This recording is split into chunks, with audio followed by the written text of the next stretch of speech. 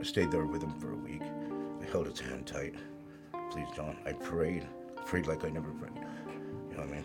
I prayed like I never prayed in my life. I think reality does bite, but I think what I see around me that's really pervasive in our culture, which is what I call magical thinking, a term I have borrowed, is even worse. Let's look at reality. Let's bring you some content that is meaningful, truthful, as much as we don't want to face it and address these issues, because there is a solution for everything. There's no magic. Everything is hard work, but there is a solution. And we're hoping that this show brings you some of that content so you can make better, well-informed decisions and have an understanding of how addiction fits into our social milieu and what we can all do about it together as a culture, as a nation, as a society. Good afternoon. This is part 3 interview with David Duranian. He is a drug and alcohol counselor at American Addiction Institute of Mind and Medicine. We wanted to share a story today because we think it's educational and very relevant to all of the topics that we discuss on this show. On the first 2 episodes, we've gotten great comments, great reviews about Dave's story. I'm sure it's a little bit of a cliffhanger for everyone to see where we're at. But like I said, he's a drug and alcohol counselor. He spent, I think, about 20 years behind bars. He spent 20 years on lockdown, 2 years on lockdown. Has a fascinating, heart-wrenching story. My name is Dr. B. This is Reality Bites, and we are finishing up our story today about Dave. Hi, Dave. How are you? I'm doing good, Dr. B. Good. Thank you for having me on here again. Great. I don't know if you've had a chance to look at some of the comments we've got. We got a lot of positive feedback, and it was exciting, and it's also empowering to get that kind of feedback, to know that you can have the kind of effect that you're having on people out there. So thank you so much for sharing up to this point with us. We've done 2 interviews so far. I think this is going to be our closing one where we close the story, and I think there's a lot of this one is very hopeful and it's very empowering. It tells us where we are at, brings us up today. Last time we left off at, I think you were in isolation.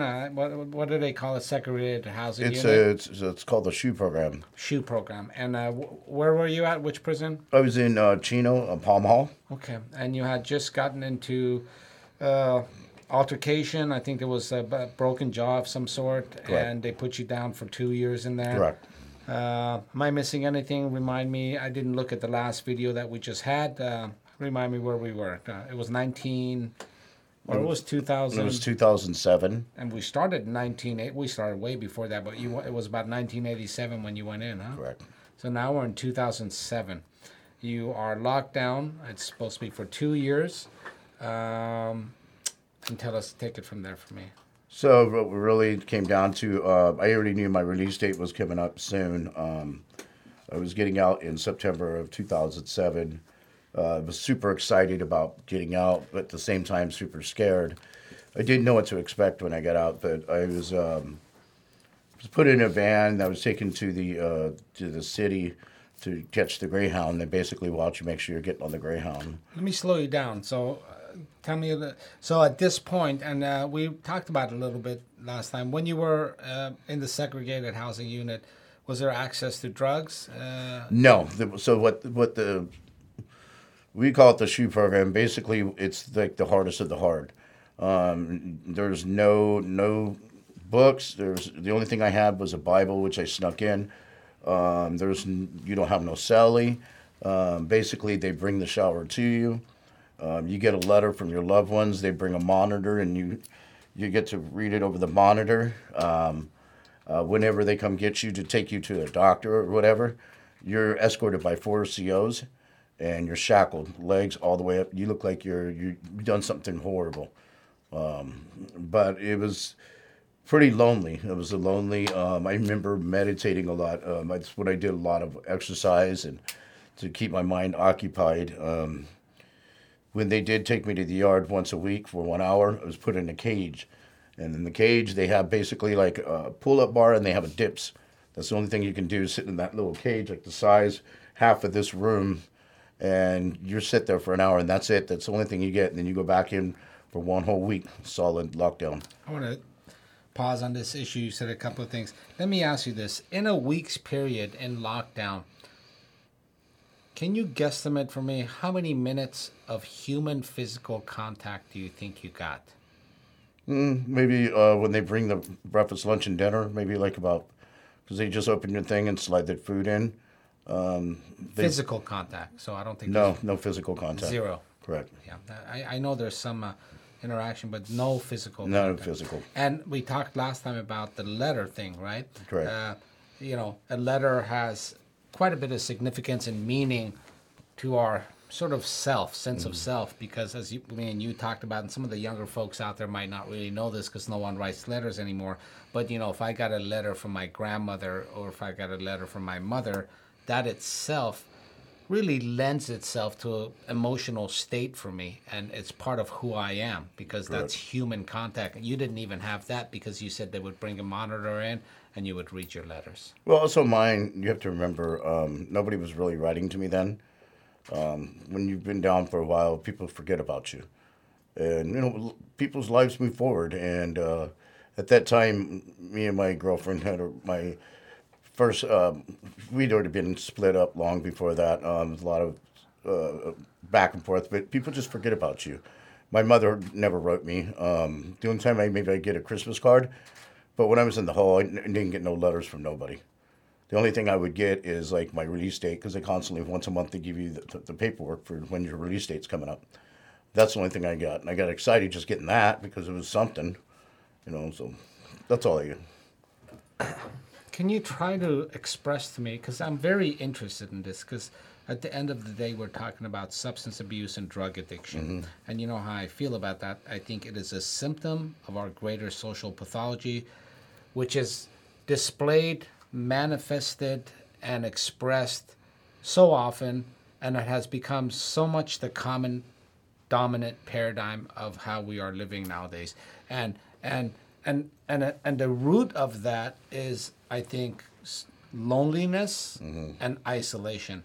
And you don't have to be physically alone necessarily to be lonely and isolated. Correct. But in this case, if you bring in the idea that you are actually physically isolated and alone, it's so much more traumatic and it's so much more of a burden. How do you cope during that time in there? Because, prison is one thing, which is bad enough as it is, but you spent almost 2 years alone. How do you cope? You told me someone snuck in a Bible and you read that several times. 3 times. 3 times. And when I read the Bible, I was actually there, and that's how I coped. Because when I would read the Bible, I was actually there was a story about Job. Yeah, Book of Job, one of my favorites. And basically, I could visualize myself there in the mountains, and him losing his family, everything happening to him. David and Goliath, I could just visualize I was right there. Just that's how I had to be, because I didn't know how to get out of that situation. There is no way just to cope. It is what it is. It's right there. A lot of people lose their minds behind there and are never the same. I was fortunate. I was very fortunate to be okay. But if you see me when I first got out of prison, you would have seen the effect it did do to me. See, I didn't realize what effect it did do to me. It did scar me. I had a lot of anxiety for the next 10 years. After that, I couldn't be in a room full of people.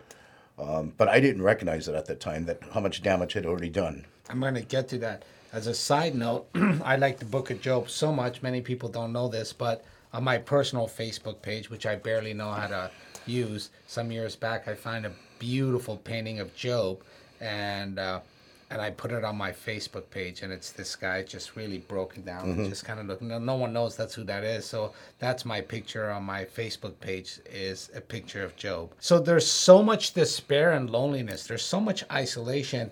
You were physically fantasizing through biblical stories, but it's not just we're not just talking that you were reading these stories, and I'm not talking about this in any sort of moralistic way, but it was a story, it was in front of you, and you were forcing yourself into the narrative just to escape the physical, psychological, and social isolation. And that was one of your coping mechanisms. Correct. Last time I asked you if you thought there was any value in that, and you said, yes, I deserved it. And I think we sort of miscommunicated. I think You were wonderful and great at taking accountability and responsibility about regarding the violence that you imposed on another human being, and you had this knee-jerk response. And then later, I think you understood a little bit more. I don't see, and again, this could be a long discussion about individual responsibility and free will, and someone taking responsibility for their action. But what we're doing, I think something like this here, I don't see any value in doing this to somebody because it is cruel and unusual punishment, and the cost to the individual, to the immediate social group that that individual is connected with, and society at large at every level, whether if you could look at the psychosocial cost or the financial cost of resources, I don't see any value in it. And in fact, are we talking about punishment? Okay, well, what I see a lot of moral justification for it, it's almost as if there's a categorical God-given imperative to punish, and that's not at all true. And a lot of justification for this kind of response to violence. You committed pretty grotesque violence in prison and got a response for it. I will tell you this, history tells us a lot, and those that don't read history are bound to repeat it. Sometimes, some years back, when you look at the prison literature and you read the criminal justice philosophical theory of crime and punishment, we realize at the turn of the last century that isolation has no value in rehabilitation.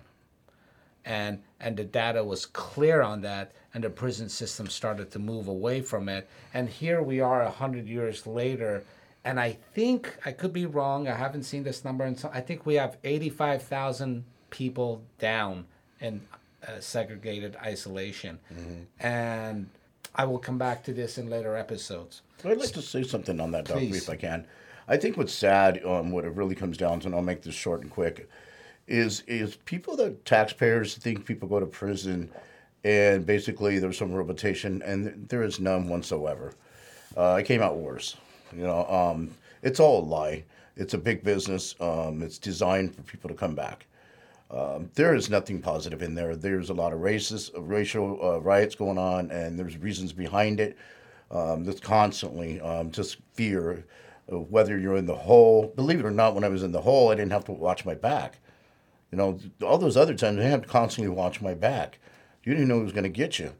That's what the reality is. But the taxpayers don't realize what they're paying. It's called CDCR, rehabilitation. There's nothing rehabilitating about it. It's just a lie to get the taxpayers to keep going. I couldn't agree with you more. Last time I think I mentioned that this is a form of, it's neo-slavery. Okay, mm-hmm. That's what it is. And what it is, it's neo-slavery. I was watching this thing about North Korea and the work camps, and they sent, citizens abroad, and they put them to work in these work camps abroad, wherever it may be. And, the state makes a lot of money off of this. We are no better. If you look at the federal prison system, much more than the state, but both of them, these are basically highly organized, structured workforces, period, end of story. Everything from Victoria's Secret to Starbucks coffee is making a dime out of this. And we peddle this nonsense to society, and it affects our worldview, our public policy, our healthcare policy in grotesque ways. And there's no evidence behind the things that we are doing, but someone's getting rich off of it. But the long-term cost to you, the individual, but your neighbors around you, I'll tell you what, I don't want a guy moving in next door to me that's been down for 5 years in isolation with my kids around, right? Because, the impact on that, the literature is extensive. I want to move forward with this, but again, I'm bringing this out because it has a greater part in the narrative that I'm trying to make and argue for, which is substance abuse is simply a symptom of a greater pathology of our society, which is rooted in, I believe, corporate capitalism. But let's move forward. So, I'm sorry, I digress. So, you are about to get your release date. How did you feel? I mean, your release date's coming up. You are down. How are you feeling about that? There must be anxiety. You've already mentioned it. Please move forward and all. There is a lot of anxiety, but at that time I didn't recognize anxiety. Never I knew what anxiety even meant. All I know is it was just was an awkward feeling. I'm excited to get out, but at the same time it was a fear because I already been pre-planning this for the last 6 months and 9 months. I know what I'm getting. I'm getting $200. I am getting out to nothing. You're actually getting less than that because I think you owe them money. There's restitution and charges like that. Well, they automatically your gate money, your parole gate money is $200 no matter what. Right, but when you're coming out, you have. I'm sure during the time that you were not in isolation, you were working for a certain amount of money, right? No, they don't do. They cut that off about 15 years ago. Before that, they cut off where you make money. You actually work for free. Okay, so you're working for free, but there's also all these charges that you were charged for the trial, Correct. for restitution, all these things. Any of your family members send you money, they have to. They keep 55% of it. Okay, so you've been down now for like 18, 19 years. You haven't contributed to Social Security. You have done nothing in terms of educational growth, professional growth, Correct. labor growth. You have been disconnected from your family extensively. Correct. You're just basically a human being caged in a box. Warehoused. You're warehoused, and then you're going out and you're getting $200. Correct. That's it. So how far is $200 going to go in 2007? They've been given $200 for the last 40 years. It's never changed. $200, $200. Now, 40 years ago, $200 went a little bit longer, but we'll get more into that. What I did with the $200. Tell me about the day. Can we start from Sure. the day? The day that I was getting released, basically they came to my cell. I was shackled. They shackled me up. They took me downstairs where they have like a holding cell. They put me in there.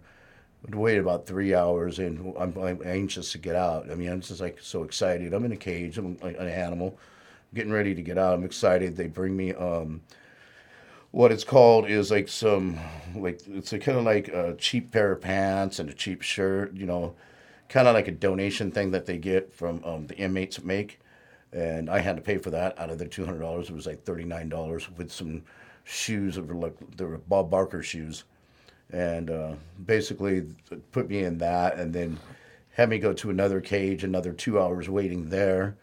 And they came over and got my fingerprint, basically a fingerprint that I was getting released.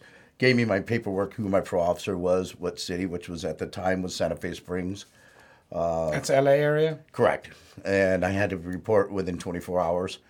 I was on high control. So they basically put me on this little van. They put me in the little van. What was that like getting out, just even in a parking lot Overwhelming. area? It was exciting, but it was overwhelming. It was like I started getting a headache because I was so excited. It was just too much. It was a lot at that time. Yeah, it was, huh? Yeah. It was overwhelming. It was overwhelming. But it was nice just knowing I was not going to have to be a part of that no more. The politics and none of the other stuff no more. I wasn't going to have to be involved in none of that no more. Did you have so they put you in a van? Go on. Well, I mean, did you know where you were going, what the plan was for you in the next week or something? Is anybody expecting you to come home? No. There was no plan. Then, you know what I mean? But there was none. There was not one plan. The only plan I had was that day, I was going to go get a motel and go check in with a pro officer the next day. Parole officers in L.A., you're in Central California. That's at least 100 miles, right? Well, Chino is over there, more like by Chino, California, and that's where I'm at. So they take me to L.A., downtown L.A., which you know what downtown L.A. looks like. I mean, it's a lot of people. But when they put me in the van, they stopped and they dropped me off at the Greyhound station, which is like a little mini Greyhound station. In Chino? Yes. Okay. And I bought me a pack of cigarettes, which was like $8, and I was like, geez, you know, I mean, here goes my money's already disappearing, and I have to pay for my Greyhound ticket. Oh, they didn't even pay for that. Nah, that's part of your $200. You got. They just said you got to be in LA and you got to report tomorrow. Yeah, exactly. And you have nowhere to go. You have the clothes on your back. The only thing you know in this world is you have the $200. You got to get to Los Angeles. Well, I'm down to 120 to 115 now already. Okay. After buying a pack of cigarettes and a Greyhound ticket. and the clothes. Oh, you have to pay for the clothes? Yeah, you have to pay for the clothes. So that you pay for the clothes in there as well. Mm-hmm. Exactly. No. Yeah, Nothing's free. Please slow down because these details are very important to me. I don't want to be like, so nothing is free, Dr. B. So you have to understand once you go through there, nothing is free. Anytime I had a medical problem, they automatically charge you $5, even if it was just aspirin. Nothing is free. Everything's automatically, whatever it is, you're paying for it. I apologize. Yeah, the clothes was cheap clothes, but I had to pay money for that too. So now you're in Chino at the Greyhound station. Mm-hmm. Did you eat? Bought me a bag of chips. I had too much anxiety going on. I felt nauseous. I didn't want to eat too much. You heard a lot of stories. If you eat like a hamburger or something, you're going to get sick because the food is different. You know, you're eating actually real food. When you're in jail, prison, they give you the bare minimum nutrients. And, you know, there was nothing heavy about it. It's just bare minimum to survive. So when you get out, you got to be careful what you eat. They always teach you this because a lot of people get real sick. It's too rich for you. You haven't ate good food in a long time. No. Were you thinking about meth or heroin when you got out? No, not really. Because I really wanted to be sober. I didn't want to live this lifestyle no more. I didn't. I was tired. So you already had that in your mind. Correct. Let me ask you this: if I was being released, I would look at the recidivism, and I would be like, it's 60%, 70%, 80%. What are my chances? Did any of those thoughts go through your mind that, hey, I'm going to get shipped back here? The system's set up for me to fail? Not really. No, it was basically how am I going to survive today? That's the way my MO has always been. I've been accustomed to that. How am I going to survive today? How am I going to make it today? How am I going to find somewhere to sleep tonight? That was my main goal. It's always been like that since I was a young kid. So when I went to prison, I didn't have to worry about that no more. Now we're back at this again where I have to figure out where am I going to stay tonight. You know, so my game plan was just basically get a room, go see the officer the next day, and just hope something good happens out of it. Okay, so let's go to downtown LA. You got the bus. How was the bus ride? Bus ride was nice. It was okay. The Greyhound wasn't too bad.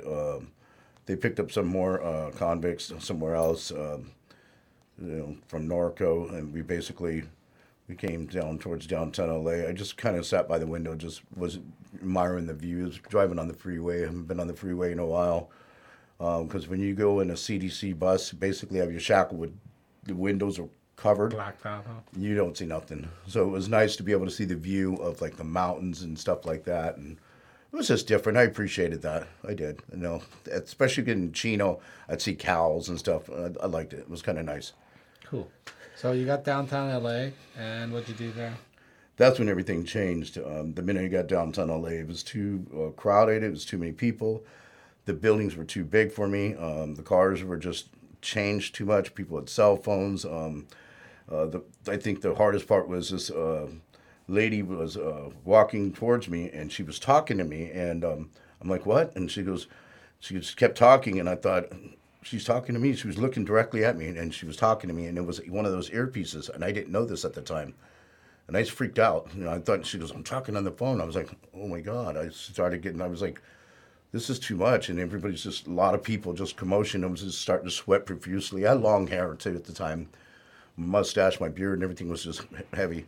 Because when I got out, I had, from the hole, I couldn't shave, so I looked like Jesus. You couldn't shave in there? You could. They give you a razor, and you have to use it within like a minute and a half and return it back because they're worried that someone might kill themselves. But I don't have a minute and a half to shave, so I just let it grow. But I started sweating profusely. I mean, it was hard. I feel like I'm sweating right now just going back to that time. It's hard for me to talk about that time because I couldn't breathe. And so my first thought was I went back to my survival skill where it was I need a drink. Wasn't even planning on this to getting a drink, so I went down the street where there was a liquor store. First day out, huh? Mm-hmm. First, I'm glad I found the drink. I don't want, sound however sound. That's okay. Yeah. I want to know how. I want you to share what. The minute I put that drink in, I was like, I felt relieved. Okay, a little bit relieved. Not fully relieved, but I felt relieved. I could not breathe. I was like my breath was sucked in. It was just too much. It's fascinating because alcohol is a sedative hypnotic. Okay, it calms you down. It's no different than benzodiazepines, and the very system that was supposed to punish, rehabilitate. That's a long discussion. The first day it set you out, it actually kicked in a fight or flight mechanism that you needed to sedate yourself, and took you back to the thing that actually would get you. Do you see the irony Correct. in all of that? It's fascinating, isn't it? Yeah, it is fascinating. It's tragic, but it's fascinating, and these are the things I want to really draw out. Well, the alcohol probably saved me for the moment. For the moment, yeah. That's what it was. It was for the moment. So, I jumped on the bus and I bought another bottle, just a small little, couple airplane bottles. I drank them on the bus, and went towards Norwalk, the Greyhound station over there. Norwalk is where you're from. Correct. And got out there and basically checked into a Motel 6 on Rosecrans Boulevard, and checked in there. I already finished my airplane bottles off. It was probably like 6, 7 p.m. Went and bought me a couple tacos from Del Taco, and bought me a big bottle of alcohol. Wow. And sat in the room. This is 24 hours after release. Correct. Sat in that room, drank. Did you call anybody? No, I didn't call anybody. Didn't call nobody. I didn't want to call nobody. I just wanted to be isolated by myself. That's what I was used to. I needed to be. It just was too much right there at that moment for me. There's something profound about that, and something cruel, tragic. I don't know what the word is. The system decided to take on the responsibility to punish you or for the crimes you have done. And I'm not justifying anything you've done. There has to be a consequence. They housed you for this many years and just... What would you expect them to do? What would I expect them to do? I expect a much better social system that actually uses rational thought and critical thinking and truly humane approach to dealing with our brothers and sisters. I agree with you, Dr. B, but the reality, I 100% agree with you, but the reality is they don't care. I know. They want you to come back. You're making money. When later on I found out how much money they make per year an inmate. It's California's a big business when it comes to CDC. The whole country is now, actually. Yeah. That's what I expect. You see this the world over, the prison systems, how everybody. I don't know. Maybe we're a very violent, uncaring, inhumane society, and we lie to ourselves about that. I don't know, but okay. So you bought a big bottle. What'd you buy? Vodka? I bought a big bottle of vodka. Were you worried about? So of that money that you had, you felt the most important thing to do at that time was use that buy yourself a bottle. It didn't matter. It was just taking care of me at that moment. I just wanted to feel what I was feeling. Felt pretty good. I was relaxed, drinking the vodka. I just drank the vodka until about maybe 11 o'clock and I fell asleep.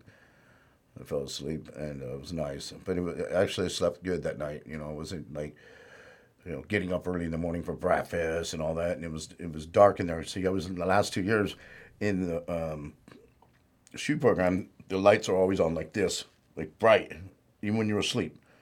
They keep it on because when they pass by your cell, they can look in your window and then make sure you're still there. You're gonna escape. So I have no lights on. Wow, I appreciate that. I get to sleep in the dark and not in a nice bed, not a hard bed like this. I get to sleep in a good bed, and I have my own toilet, and my toilet's not next to my bed. It's in a bathroom. You appreciate things. These are things I was already appreciating. If I had money, I'd live in the motel and be okay with that. But I didn't have no money. What was my next option? My only option I can do is go to my professor and just see what happens. But that time it was just like, this is my only option I have. I could have went back to doing crime, but I can't live this life no more. That's something inside of me that already knew I can't do this lifestyle no more. This isn't working no more. Basically, I already have 3 strikes. I'm washed up. If I commit any crime, I'm getting 25 to life. So I'm not going to go down that route. Okay. So did you make it in the morning? I did. I showed up to my officers. And basically, there was 4 new guys that were there to meet her too. It was called orientation, and she had us all lined up. And the first guy, she said, "Are you high?" And he goes, "Yeah." She goes, "Next guy, you high?" She's asking if they're high on drugs, not alcohol. And she gets to me and she goes, "You high?" And I go, "No." She goes, "You've been drinking?" I go, "All night long." And she goes, "You're going to go to a program." I was like, "I am?" And she said, "Yeah." I said, "No, I'm not." And she said, "Well, then you're going to get violated." So I told her, you can't just violate me for no reason. It's not on my stipulations. I can't drink. You're allowed to drink. And so she let me go. 2 days later, I was calling her about the program because I did need to get some help. Where did you go? What were you planning to do when you left? I didn't have no plans, Dr. B. There's no plans. There was no plans. You're talking to somebody that has no coping skills, no ideas, no bright ideas. I'm out of bright ideas. I have no plans. I can't commit crime, so I'm sleeping in the park for the next 2 days. I have barely enough money to get some alcohol. That's it. But even that ran out on the second day. I had no alcohol either. So I called the probation officer at the payphone.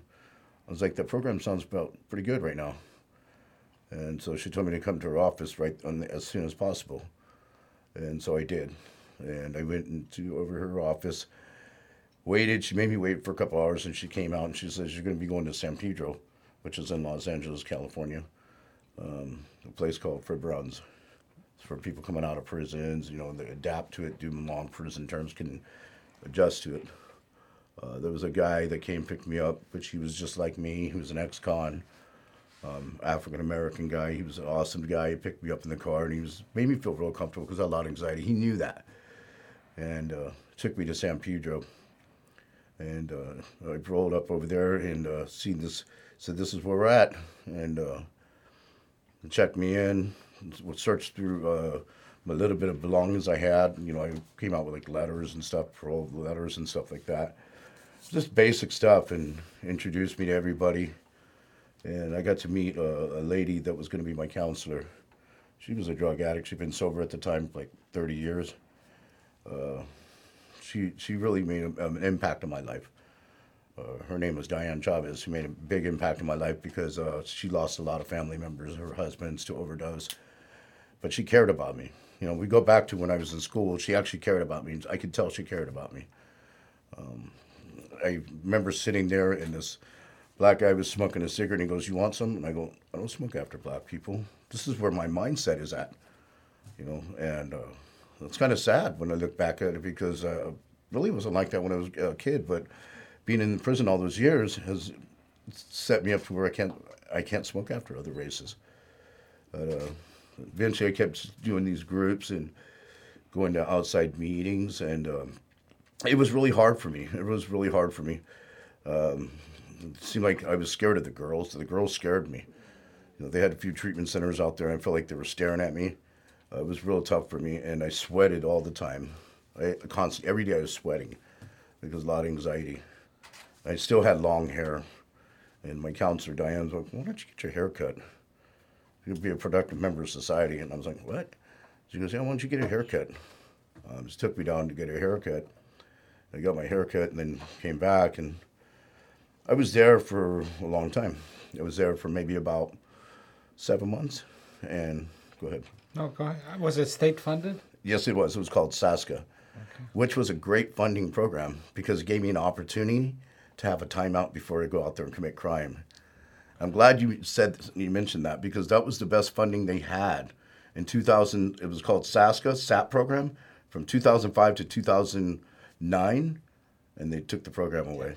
So I was actually surprised there's such a wonderful program, and then the outcome that I expect of such things, you told me it's gone, because that's exactly the kind I know of why thing. you're smiling because you know it's true. I mean, Yeah. that's the reality. I mean, that was the best program they ever had.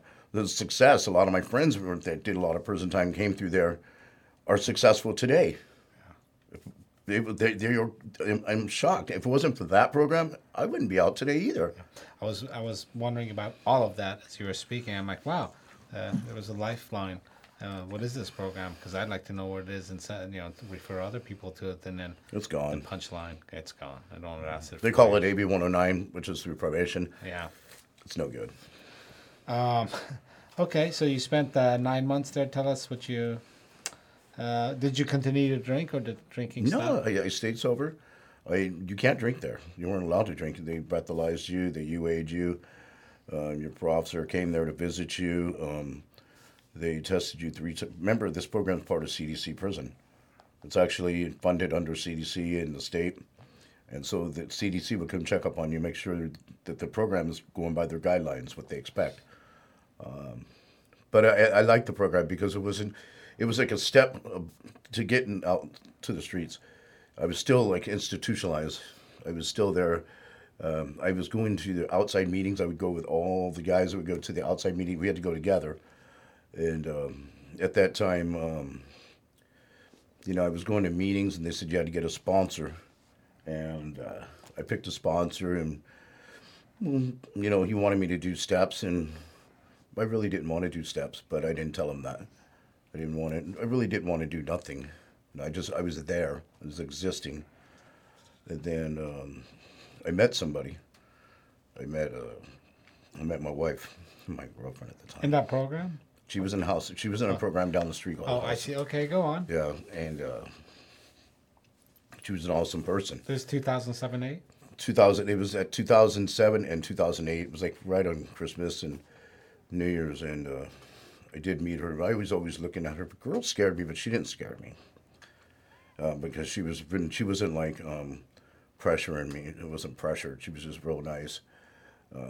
We got to know each other a little bit, but we weren't allowed to talk to each other. But we were sneaky, doing it, behind everybody's backs and stuff. And I get emotional when I think about it because she took me to her house, and I get to meet her mom. I got to meet her mom, and I always told you I wanted a family. You know what I mean? And I never felt like I had a family. And so it's tough. It's tough. Her mom's a sweetheart. Her mom treated me like a human being. Her mom was from Germany. Was in the she was German, but she was put in an orphanage in World War II. But she treated me like gold, Dr. B. Yeah. She always fed me and stuff. She did encourage me. She nurtured me. You know what I mean? And for that, forever, I love that lady. I do. I get emotional when I think about that part. There's a lot more to it when it comes with her. But my wife was, I envied her at first because, she had a family. I told you, I kind of used to get jealous people had families. Yeah, I remember. But the difference was my girlfriend made me part of the family.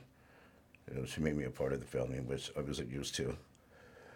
But I'm still got some behaviors. I'm still got some unresolved issues, like we talked about earlier. And I'm still in the program. I'm in that. It's like a halfway house where you don't have to do treatment no more. You're basically like phase 2. You're living in a sober living house. And so I never worked. I worked only at McDonald's, Del Taco, but I haven't worked in like a legitimate job in years. So I started getting bright ideas because I would take the bus to go see my parole officer. I seen these the Mexican people out there in Home Depot with the signs and they're working. Well, I got a bright idea. Why don't I do that? So I went to Home Depot, and that's how I started working, doing side jobs, making like $100 to $150 a day. Saved that money up. Eventually, I moved to Lomita and rented a garage from another Armenian guy, and rent me the garage, and I was living in the garage. And you're dating your current wife by this time? Correct.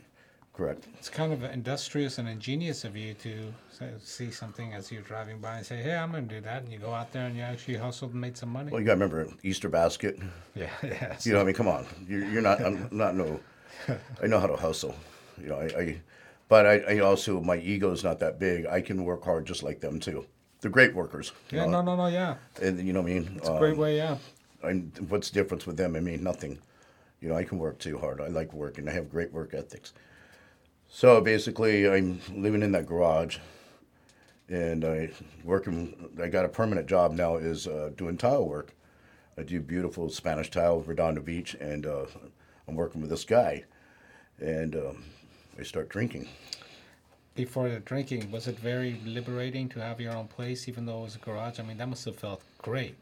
Yeah, it was. It was. But the heartbreaking part was I I had a lot of insecurities, a lot of stuff, and my girlfriend at the time was really working on her steps. I wasn't, and she was trying to get her son back. That's how she ended up in the program.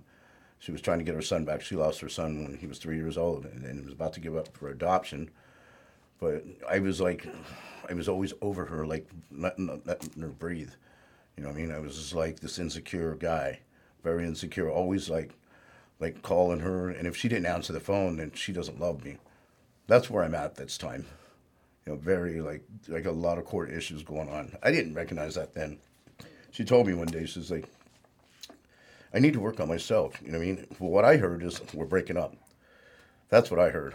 And I sat on the corner. This is a convict guy. Sat on the corner and I cried, literally cried. You know, from that point on, I kind of just left her alone.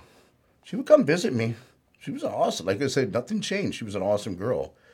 But I needed to be validated. I needed to know that she loved me. You know, I was so used to my exes basically accusing me of cheating on them, all that. Well, this one wasn't like that. I thought, man, she doesn't want to fight with me. I'm used to fighting. It's got to be chaos. I grew up in this chaos. I'm expecting to be like this, and it's not. This is weird. This is different for me. I'm living in the garage. She comes visits me every once in a while, and I'm drinking. Now I'm drinking. I'm drinking pretty heavy, and she doesn't know this. She comes over, and my little brother came to visit me from Oregon, Gregory, and there's probably maybe good 100 beer cans outside on the back of the garage. And she comes over and she goes, "What's all these beer cans?" And I blame it on my brother. You know what I mean? I blamed it all on him, and it was me. But I started drinking at 9 months when I was, 9 months sober at the time. I didn't want her to know it because she was very serious about her recovery. I didn't want to lose her. I'm real selfish. That's what it really comes down to. I don't want to lose her because she's the best thing that's ever happened to me. I continued to do the tile work, and my alcoholism got really bad. Something happened was kind of odd. The tile job that we did was already running to end. My buddy Dave lost his visa. He was from Australia. He was getting deported.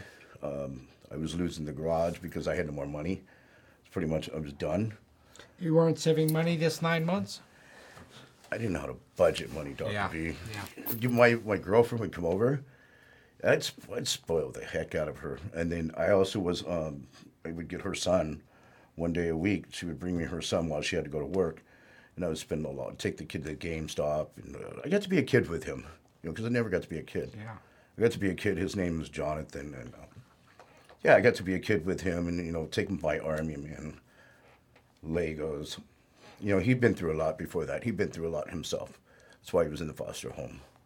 He'd been through a lot of abuse, not from the mom, but just neglect from the mom, but abuse from the dad. So we and him spend a lot of time, close bond. You know what I mean? I mean, anybody can make a kid, but can you raise a kid? Yeah, I believe me, I know. Yeah. So it seems like through all of this, you were doing things that were therapeutic for you, but at the same time, on your own, without too much guidance, it seems like, I don't know, maybe it's now that you're, on retrospect, you're telling me, but you were also learning a lot yourself of all the tools that you didn't have. Because you nail it as you tell me. You're like, well, I didn't have money management skills. Here's a child. I wanted him to, I could now be a kid again for the first time. I had a roof over my head. I had a job. So I see a lot of that. Is that on retrospect, or were you kind of self-aware of all of these changes? No, at that time I wasn't self-aware. Okay. Well, I do a lot of reflecting. Mind you, I made $1,000 a week. That was a lot of money in 2007, 2008. That's a lot of money. For a single guy, I should have been able to. I mean, I'm taking my wife we're going eating $200 meals, and, we had and the beautiful part is we had great experiences. We had really great experience. I'm taking the kid to Go Kart World. I'm doing everything, spending a lot of money. And when she would go home, I'd go to these bars and I'd buy alcohol, and it's expensive. Why'd you start the drinking again, do you think? I had a lot of unresolved issues still. Yeah. See, I'm always busy helping everybody else, but David's never taken care of David. The inside. I'm never taking care of me, my insecurities, the low self-esteem. I've never taken care of, not even scratched the surface. Never, just never. And the thing is also, I've never even heard of therapy before that. I've never even heard of therapy. I didn't work on nothing on me. Everything was about the outside. It's all the outside. Inside was like crap. It was still crap. Still scared for my life. I was still on parole. Still on parole. I'm checking in with the parole, and that's a miracle too, because I never checked in with the parole. I'm checking in with the parole once a month. They're happy. But let's get back to the part where I lost my job because the contract was up. I'm getting ready to lose the garage. In my mind, my girlfriend doesn't know this. My alcoholism bad. One day I go get so drunk on Four Locals. I drank the two of them, and I remember I took a Xanax, and I never taken a Xanax before in my life. Somebody had me on Xanax, and I passed out. And I passed out, and I don't know how I got to the garage, but I did. I woke up, and something told me that something had to change. Mind you, I would go back to Fred Brown's once in a while and visit a couple of my buddies that were there. I became close with these guys. My wife, his girlfriend at the time, had just gotten in an accident. It wasn't her fault, so they gave her a rental car. She comes, picks me up one day, and she knows this is it for me, the garage. So we go visit. She goes to her home group meeting, House of Hope, which is down the street from Fred Brown's. So I drop her off. She lets me drive. I go to Fred Brown's, and one of my best friends, Kenny's there. He works there. I go, dude, I'm about to be homeless. And he goes, you want a house manager job? I go, what? He goes, yeah, I'll get you a house manager job right now. That same day, got me a house manager job. It's like a God shot for me. Yeah. It was just too much of a coincidence. It was like, I don't express what's going on with me, but inside it's hard. It's hard. People don't understand that. It's just like, inside, I'm not going to tell you what I'm really feeling, Dr. B, at that time. But inside, I'm just war. I'm like scared. I'm scared. I'm going to be homeless again. But Kenny helped me get into a house manager position. From that point on, I didn't drink. Really? Yeah. Just went cold turkey. I went cold turkey because it kind of was a godsend in so many ways, right? Correct. The physical roof over your Well, the head, depression kicked in. That's when depression really kicked in bad, too. Depression kicked in because I was all alone in that garage. See, my girlfriend was living with her mom, and her son was living still in the foster home. She would get a few days a week. Well, her son was finally coming home. I don't want to get in the way of her and her son. You got to remember something. My mom's boyfriend got in the way of me and my mom. Right. I don't want that to ever happen to nobody. Your child's your child. Please don't put me in front of your child. The child comes first, okay? Because I know what that feels like. But even though I made that decision that her child should come first, I was so alone in that garage. And then when I drank and the Xanax, and it was a very dark place. It was a very dark place. So when I went back to be a house manager, I was super grateful. I didn't forget that dark place. It was depressing. I contemplated suicide. I still was contemplating suicide. After all these years, I'm still thinking about suicide. So I met Fred Brown's. I'm a manager there now. Just a manager, basic, whatever you want to call it. I just make sure they put me on I went and got my driver's license, by the way, for the first time, which was a big deal. I went and got my driver's license, and they put me on the insurance, and my job was to take the clients to the pro office. So I did this. I would take the clients to the pro office. One thing is that while I'm working there, I realized my core gift was I know how to build a rapport with people, especially with people with mental illness and people with been through a lot like I've been through. And my friend came up to me and says, why don't you think about going to school to become a drug and alcohol counselor? I don't believe this. See, I know I can't do it. She just doesn't understand. She doesn't know who I am. But she sees something in me that I didn't see in me. And at that time, at the moment, or just previously to that, you didn't have any plans for furthering yourself, whether it's educational, professional development. I could never do it. No way. I'm stupid. That's how I perceive myself. No, you just don't know it. I just put it front up like, yeah, I know what you're talking about. I don't know what you're talking about. I don't believe in myself. I don't believe in myself one bit at all. My girlfriend used to give me more hope than I gave myself. Her mom gave me more hope. People gave me more hope. If I'd have met you, you would have given me more hope. But I didn't believe you. I didn't believe what you guys were saying to me. I didn't believe. I was incapable of doing it. So they kept pushing me to, maybe I should do some education. And that's when I went and got my, the last of my credits and got a high school diploma. Okay. So I did do that. I'm there maybe now I've been there for like a year and a half, and my girlfriend's starting to come around more now. So I get taxes one year, and I get her an apartment down the street, right down the street from the treatment center where I'm at. I get her an apartment. It's a 2-bedroom apartment. It's a 1-bedroom apartment, and it's beautiful right across the street from Portugal. I'm maybe a block and a half from her. Do you know that I could not even move in with her? I'm still institutionalized. I'm in fear. I'm used to being in institutionalized. But her and I got a lot closer together. We got a lot closer, but I still didn't understand relationships. I continued to work at Fred Brown's. A problem I had was I had no boundaries. People asked me to do this, do that, and I would work like 18, 20 hours straight. I did this for a long time. I got more closer to her family. I would take vacations. They'd take me to Vegas, Laughlin, Rave Runner. I've never done none of this. Remember, they went camping without me, Dr. B. You know what I mean? When you were 10 years old. Yeah, they went camping without me. Yeah, I remember. They went motorcycle riding. Well, her family didn't leave me. They took me. You know what I mean? And I was not used to a family like that. I continued to, once in a while, I would drink when no one was looking. I would drink a tall can, and I would. And no one knew. And I feel bad about that when I think about that because I took a lot of bogus chips. And it wasn't that I wanted to go up there and get a chip. It's because my girlfriend was like, you need to show them that you're sober. I'm like, if she only knew. You know what I mean? So I would do it because she's like punking me up there to get a chip. Still didn't want to work on myself, but I want to help everybody else. I don't want to work on me. Just like society wants to look at you, but not me. I continue to go down this path. I am going to school now, in a school in Lakewood to become a drug and alcohol counselor.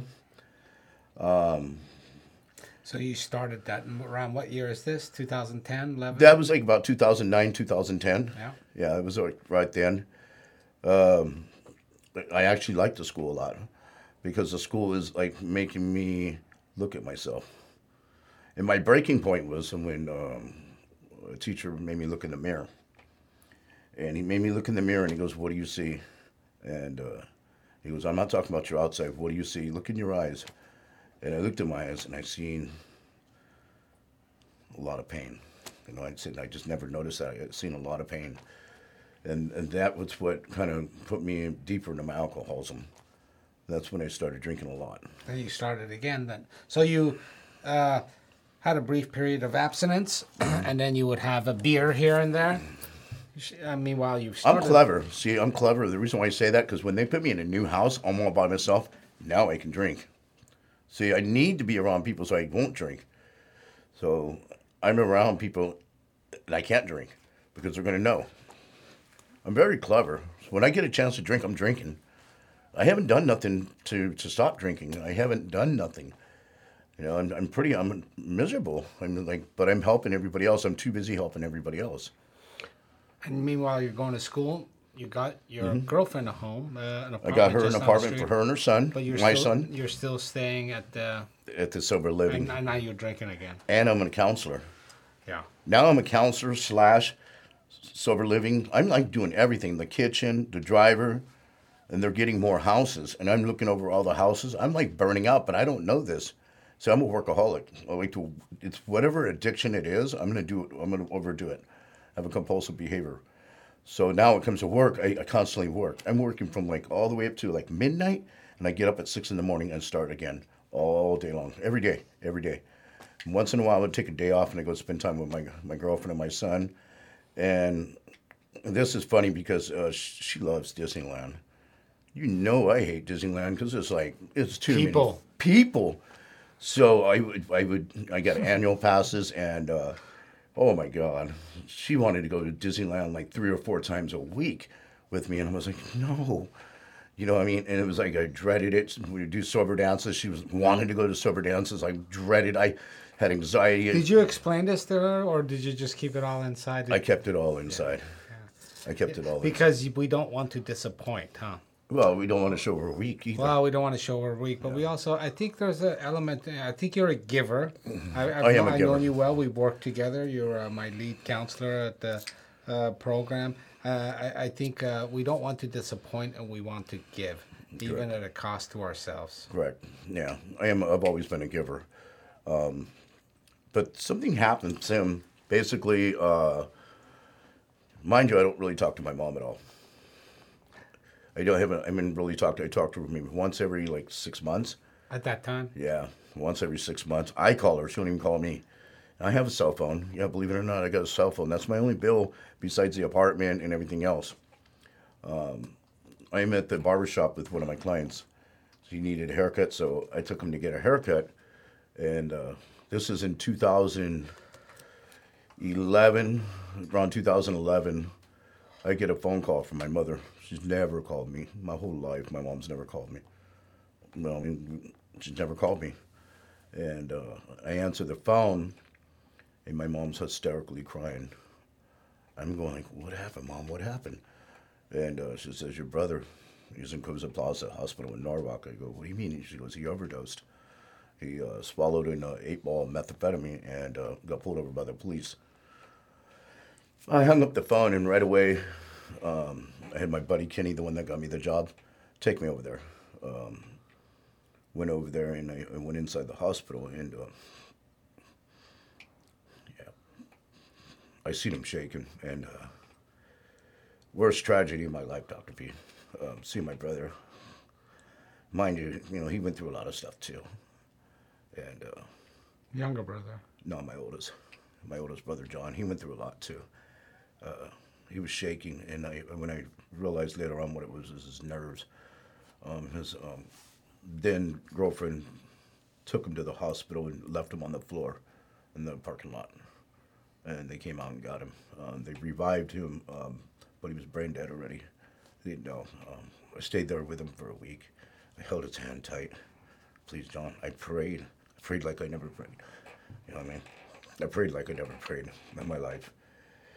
My mom was there with me, and for a brief moment, I felt like me and my mom were connecting due to that. You know what I mean? You want to keep going? You want to take a minute break? It's up to you. No, I'm fine. I'm fine. I'm okay with that today. But I held his hand for a week, and my mom said I had to make the decision. She can't do it. So the doctor came to me and said, legally, he's dead. And so I had to have him pulled, his plug pulled. And I held his hand, and he said he'd probably live maybe 5 minutes once I pull the plug. I felt his spirit leaving. I felt him leaving within like maybe 20 seconds because he tried. I mean, he was like, I could just breathe. Him was just way off. Everything was way off. His body's got blown up. Kidneys shut down, liver shut down. He had a stroke, everything on top. So I just let go. And that was the worst tragedy in my whole life. Not even the prison time, none of that. Just losing my brother. Losing my brother was like, it was the hardest. Yeah, it was the hardest. And that's when my drinking got into it deeper. That's when I started drinking really heavy. I continued to drink a lot. Nobody knew. My then girlfriend, we eventually got married. We got married at that time, same time, and my girlfriend at the time said she realized that I didn't want to get married. Had nothing to do with her personally. Had to do with I was not happy. I was miserable still. It's interesting because 24 hours, it's been at least 5 years since you got out now? For 4 Correct. years? It's been 4 years, like 4.5 years. So it seems like during your whole prison stint, substance abuse and mental health was never addressed with you. Mm-hmm. You get out, and within 24 hours, you go to a safe place to cope. And that had an intermittent course of escalating and calming down, dampening effect over time. But during this whole time, not only have you not received any substance abuse treatment, you've also never, well, for a little bit of time while you were not, well, that, never mind, that was rehabilitation for reintegration into society. So, no, you have not received any formal substance abuse treatment. You have not received any formal mental health. But even further, your substance abuse and mental health doesn't seem to even have been addressed or acknowledged by yourself or anybody around you. You're correct about that. It hasn't even been touched. Yeah, and a lot of that is you. On this, there's because you're such a good, you can hide. You're hiding it. Well, it's also too. It's like not only hide it, but you have to be willing to want to work. Right. So you weren't there. I was guarded. I was just not ready. I was not ready for it. I was not even close to ready. And meanwhile, you're actually reaching out and helping all of these other people, both as a manager of the whole program that you were at, but you also have become a substance abuse counselor. Correct. Pretty fascinating. Yeah, and I enjoyed it. I really did enjoy it. I enjoyed helping other people before I helped myself. And let's go back to when we talked about he made me look in the mirror. That's when it came to a realization: how am I going to help people when I can't even help myself? That's when it dawned on me, and then another friend of mine that that was my teacher there, her and another friend of mine made me go to lunch with them, which was unusual. They never take one of their students to lunch. And they asked me, they sat right in front of me, and they go, we really care about you, Dave. You're an awesome person. You're going to be great in this field. We just want to know is there anything you want to tell us? I'm going in there smelling like alcohol, Dr. B. I mean, come on. I guess I thought they were stupid or something. They're not.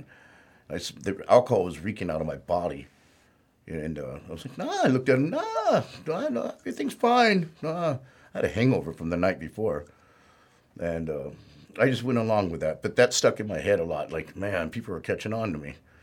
I'm an alcoholic. Of course they're catching on to me. The alcohol's coming out of my pores. It smells nasty. I'm still working at the same place. My alcoholism got out of hand. I did some things that I'm not grateful for. I did to my wife. I'm not grateful for.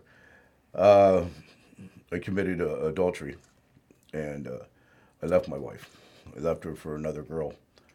And my wife suffered at the time with her own mental illness, and she'd suffered the whole time.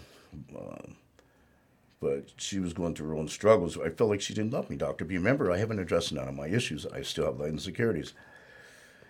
So at that same time, her mom and me gotten really close. Her name was Oma. She was a beautiful lady. We did a lot of things. We could go on and on about that. Every time I went over, this lady made me crepes and stuff, and I felt special.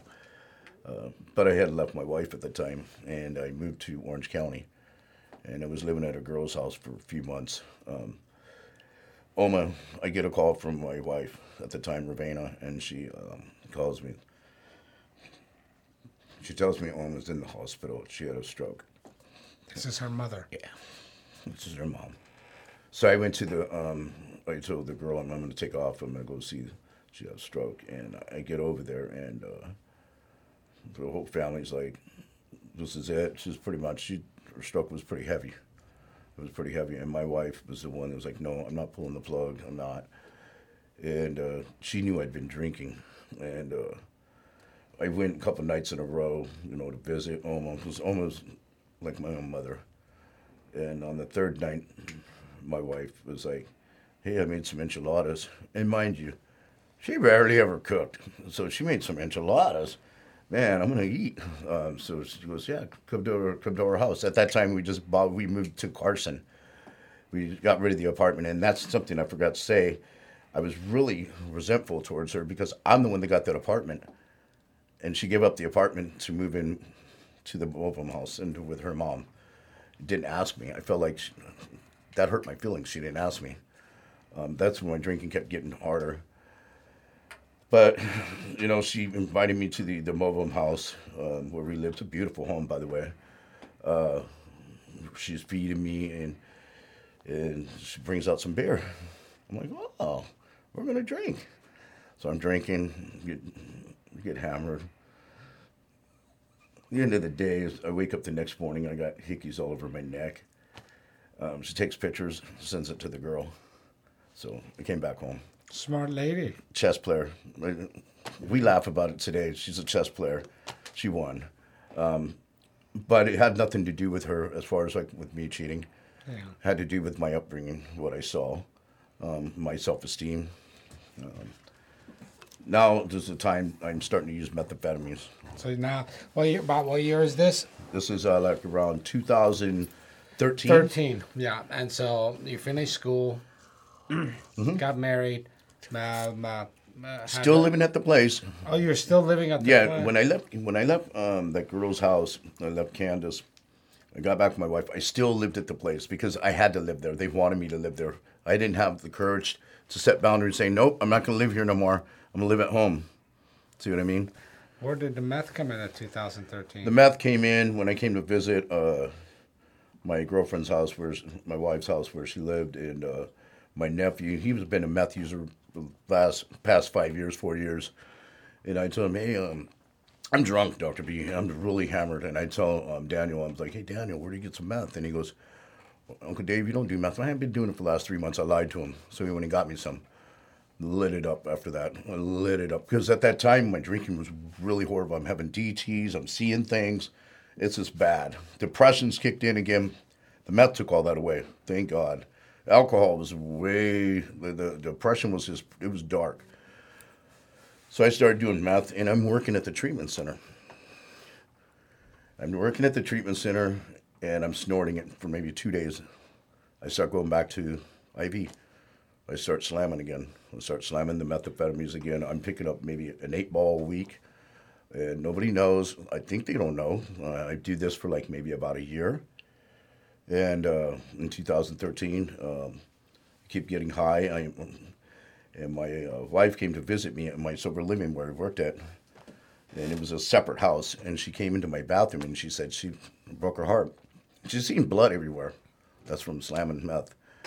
And but it all came to an end one day with Fred Brown's when I fell asleep and I was supposed to be at work at 7. I woke up at 2 p.m. I showed up every day no matter what. I would stay up for weeks or whatever. I showed up one day and my boss was like, what's going on with you? Make story short, I just eventually, I quit the job. I quit the job and my addiction was pretty heavy. My wife, Ravena, said, just come home. You know, and I did come home, and her mom was still in hospice at the time. She got her mom home, and she's taking care of her mom. And to me, that was impressive because she did it 24/7 herself. I'm at the house. I'm still slamming dope. I'm still doing dope, and it's just horrible. Her mom's still alive. It's just a nightmare. One day, you know, when she figured out that I was using methamphetamines, I was sitting in my car, and it was like 4 in the morning. And she approached me like a couple hours later, and she says, are you doing meth? And I said, yeah. She cried. She cried. Because I've come a long ways, but she just didn't know that I was using meth. She knew about the drinking. She knew about the drinking. She even started drinking with me later on. But it used to make me mad because she would like get a glass of wine, drink half of it and put it down. I'm like, what's wrong with this girl? I drink a bottle, no problem. You know, that's my thinking. My using got to a point where she knew I was already using, but it got to a point where one day I'm in the bathroom. She didn't like me getting high in the bathroom. I'm in the bathroom, in our bedroom, in the bathroom. I got holes all over me. I mean, it's horrible. I got scars still from it. I got holes everywhere. And I'm getting frustrated because I can't get it. And all I heard was come in and goes, you want me to help you? That broke my heart. That was my bottom. The reason why I said it was my bottom, the next day is when I reached out to Deborah. And I knew I was done. My wife went around everywhere to her family, gathered up as much money to get me in detox, whatever she could do to get me in detox. And Wow, that's courageous of her. It is. I've never had that in my life. And she got me into a detox rock center behind what Deborah said. And then basically, got into detox. I stayed there for 12 days because it was pretty bad. Checked into a rural treatment center. And what I mean by a rural treatment center is the difference with free indigent programs that you go to compared to private insurance. There's a lot more for you. I think that's sad. When you go to indigent, they don't have therapy. They don't have none of that. They don't offer doctors for medication. They don't have none of that. None. And that's where I kind of like my prejudice came in. I went to Surf City, and it was like a 3-story house, beautiful in Huntington Beach, and guys are coming down on their surfboards, and but I was dying. These are young kids, they're teenagers. Like to me, they're like teenagers. And I checked in. I was really tore up the floor up, and checked into the place, and people are cooking steaks and stuff. I'm like, whoa! I go to groups for like 3 hours a day only. You know, I'm used to when I was at Fred Brown's, you do groups like 8 to 10 hours a day. Well, this place you only did groups 3 hours a day, but it was really like a small place, and I had to see a therapist once a week. And I got to a lot of my truth. When I got there, I started to really do some work on myself. I got me a sponsor. I started being honest about everything. Everything I started doing, I was being honest now. I started talking about my core issues with my therapy. Really changed my life. I had some great groups. I had a great teacher that was my counselor, who was Deborah. She did the groups, and it was awesome. We had a great intimate group, and I started to notice I still feeling good about myself. I got involved also with another client there. He was an ex-cop from Jersey. Mm-hmm. We hated each other at first. Well, we became best friends after that because convicts and cops think it's the same. They have the same type of thinking. In fact, studies show that. Well, we had a lot in common. So he was like a brother to me, and we did CrossFit together. I won first place in Huntington Beach for CrossFit. I lost the most weight, body mass. Wow. Yeah, I was really proud of myself. And how long were you in treatment? I was in treatment for 7 months. Wow. Yeah. And you had a relationship with your wife and the kids? We were doing, at the time it was strain. Mm-hmm. She was there for me 100%, but she told me, she says, I need you to work on you. And I never had that in my life. Someone said, work on you.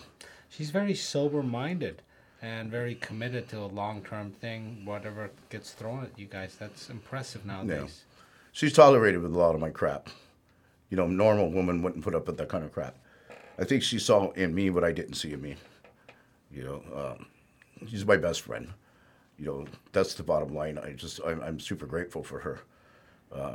We have a funny relationship today, but I'll tell you a little bit more about that. It's a good thing. She's taught me how to laugh, because I didn't know how to laugh when I come out of prison. Everything's too serious. I learned how to laugh. And you know what? You and I laugh all the time at work. Yeah. You crack me up all the time. You're a great personality. So I'm over there, you know, doing treatment. I've worked on a lot of therapy. Now we're doing marriage counseling, me and my wife. And my therapist tells my wife, you know, we're doing a lot of good stuff. And she tells my wife, tell your mom you're going to be okay. Tell your mom you're okay. And 3 days later, when I was at the house, she told her mom, you're okay. You can go. I'm okay. David's going to take care of me. Mom passed away after like a year and a couple months. Wow. Yeah, she let go. And my wife struggled after that. She had a hard time because that was her rock, her mom. The lady, Deborah, made me go home. She says, you're not staying in sober living like you did it for Browns for so long. It's time for you to go home, stop being institutionalized. You know what I mean? For all these years. Yeah, all these years. I went home and it was boring. But that's what life's supposed to be. It was quiet. It was no chaos. You know, it was like I had my living room. I had a German Shepherd. I had my son, my wife. It was peaceful. It's nice. You know, it's interesting. Like, life is boring. There's no chaos. Mm-hmm. And when we come up in that chaos, that becomes the norm, right? Correct. And I don't, and you know, it actually starts pre-birth. And for whatever reason someone falls in that situation, there's just so much hormonal influence in the body that just actually has a lot to do with your brain fundamental structure and how you come up and how you perceive the world. Mm-hmm. And yours started from way back when. Right. Oh, it was a toddler. And here we are about 40 years later, just learning for the first time? It's tough, but it's doable. It's very doable. It's commendable, and it's amazing. I just want to point out the power of that. One, yes, there's a lot of tragedy in this, and like I said, I find the world to be a tragic place. But there's a lot of redemption. Okay, so out of all of that I said, you're at home now. You're telling me it's the first time that it's quiet. You're used to the chaos, a lifetime of chaos. We come up that way, and I like a saying by Saint Augustine, and he says something to the effect of, hope has two beautiful daughters, anger and courage. And a guy by the name of Chris Hedges quotes this and oftentimes says something to the effect of, anger at the way things are, courage to be able to attempt to change them. And you have faced unsurmountable odds, events, things thrown at you. You can almost say you're hardwired to fail. Correct. And yet there's this courage, and this is interesting. It goes into the concept of faith, and in certain traditions of Christianity, the concept of faith, it's you're not trying to succeed. You're trying to do the right thing because it's the right thing to do. Correct. So if you march yourself, if I can use this analogy, if you march yourself into battle, knowing that you're not going to win, but you're still going to march into that battle, whatever it is, if it's a war with yourself, if it's a war with the society, if it's the war against somebody doing something wrong, whatever that is, and you are not the powerful in that fight, you expect to lose. And that's where courage comes in. And in some ways, whether you realize it, whether it's my interpretation of the events imposing it on you, it still doesn't make it any less true. You were angry at the way things were, and you had the courage against unsurmountable odds to change. I like what you said, and at the end of the day, what it came down to, Dr. B, I talked about I was never comfortable in my own skin. It was a war within myself. I couldn't live this way no more. I was never at peace with myself. I did a lot of work on myself. I worked on a lot of my insecurities, a lot of self-esteem. I did the steps for the first time. Communication skills. I bonded friends with guys in treatment. My good buddies I still talk to today, Mike, John Kane in Jersey, people I still talk today. I never knew how to bond with people in general, These guys became real close with me. But not only that, but I was okay with me, David. And I was comfortable in my own skin for the first time in my life. I remember sitting at a place called Thousand Steps, and I remember sitting at the beach. And Yeah, I remember this story. yeah, and This is why you were on treatment. correct. And I remember the owner coming up to me and goes, "Aren't you going to jump in the water?" And I looked at him and I smiled and go, "No, I'm okay." I sat by myself, and for the first time in my life, I knew my life was going to be okay. It wasn't that big of a deal. From that moment on, something to talk about hope. I knew there was hope. I'd seen hope for the first time. I'd seen the light at the end of the tunnel. I knew there was more for me in life. I knew I had a purpose. So I never knew I had a purpose. And I knew I had a purpose. And my purpose was to take care of my family, to help other individuals out, but not only that, continue to work on me. See, I can't blame society for everything. There's a part of me that has to take the initiative to improve my life every day, me as an individual. So while I'm in treatment, why not every day? There's no excuse. Why not work on myself every day? And I have to work on myself every day for the rest of my life. And you tell me that every day. Correct. And you tell me that every day. Even normal human beings need to find ways Absolutely. and society is so busy, judging everybody else. Well, I need to focus on me. Stop looking at everybody else and just continue to grow spiritually. And spiritually for me is something within inside of me. Just like I caught you vaping in the hallway. Those are things. It's odd because it used to be so hard to do right and so easy to do wrong.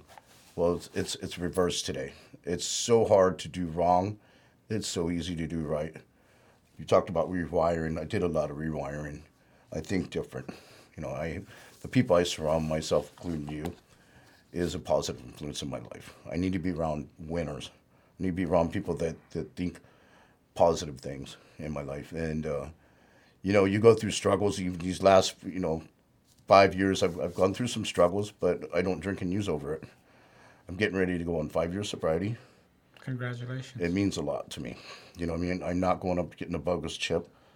Everybody has problems. You talked about that on the last, nobody's comfortable in their skin. Well, I'm comfortable in my skin, but everybody has problems. We work through those problems. I don't run from them no more. I'm into solution.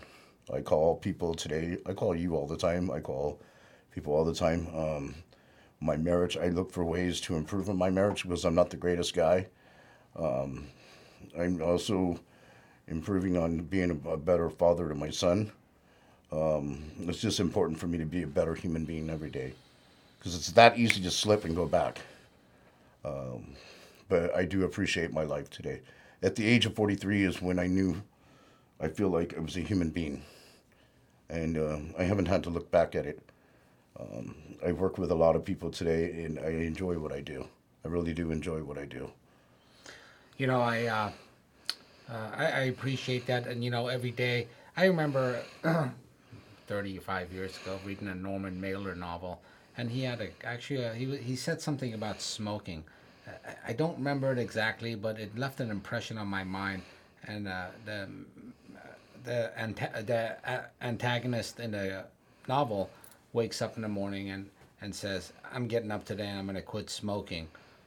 And I've been doing that every day for the last 25 years, something to that effect. But that's the impression, at least, it left in my mind. And we both know, I think, every day you wake up and all you can do is try again. Mm-hmm. And that's where the courage is. And today, I'm going to fast forward a little bit. You do amazing work. You are the lead drug and alcohol counselor at a place where we both, at the nonprofit we're both at. We work very hard. I see you toil for our clients and really get them to a special place and build special bonds with them. And at the same time, every day we deal with every single little thing that's thrown at us, whether it's financially as an institution, Correct. Clinically with the clients that we deal with, and our own personal lives.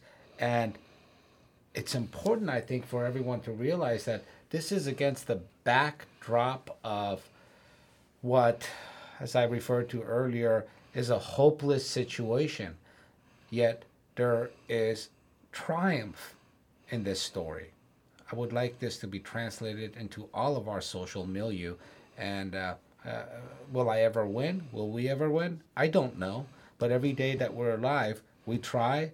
And I hope that someday we can go gently into that good night and look back and think, you know what? I did the right thing. We did the right thing. And I can be an example to my son, to my daughter, to my wife, to my patients, to my clients. That doesn't mean that we don't fail. We fail also every day. But we just get up and keep moving forward and trying to do the right thing. Is there anything you want to add to any of this, David? So yes, just so everyone knows, that's what David does. He is our lead drug and alcohol counselor at the nonprofit we're both affiliated with, and I see triumph, glory, and victory every day. And to take back, to look at it in the backdrop of his whole life and what he's come to, and he did it all by himself, really, with little sprinkles of reaching out to people and them lending a hand, which we all need. I like what you said there. I didn't really like to think I did it all by myself, but I did reach out to people. That's what was really important. If any of you guys are watching, if you're tired of being in pain and you're suffering, you have unresolved trauma from childhood, adulthood, whatever it is, and stop going against the grain. If you want a life that's beautiful, stop going against the grain and start trusting people, because I understand I never trusted people, but you got to start trusting somebody. And if you want to have a decent life and where you can be okay with yourself, reach out to somebody. And I promise you, people like me can make a difference in your life. It's very important that I understand what you're going through. You get to live life for once where you're happy in your own skin. You go to sleep like nothing. You wake up like nothing. Everything's not perfection. It's just progress with imperfection. It's a beautiful thing. So if you're tired of living that way, reach out to someone. Can make a whole change and stop going against the grain. That's the bottom line. Everything I do today is contrary action. I do things I don't want to do, and it's better for me. It's healthier, better decisions, and it just makes a difference in my life. It's such an important point, Dave. Also, if I can, one last thing before closing, delayed gratification. Okay, things of value. It's not the materialistic society that we're living in. You're not looking for short-term gain. It's human relationships. Correct. Okay, it's bonding with individuals, and that's what Dave's done. After so many years down, after so many years in isolation, social isolation, physical isolation, mental isolation, we work at that every day now. And I'm really proud of you.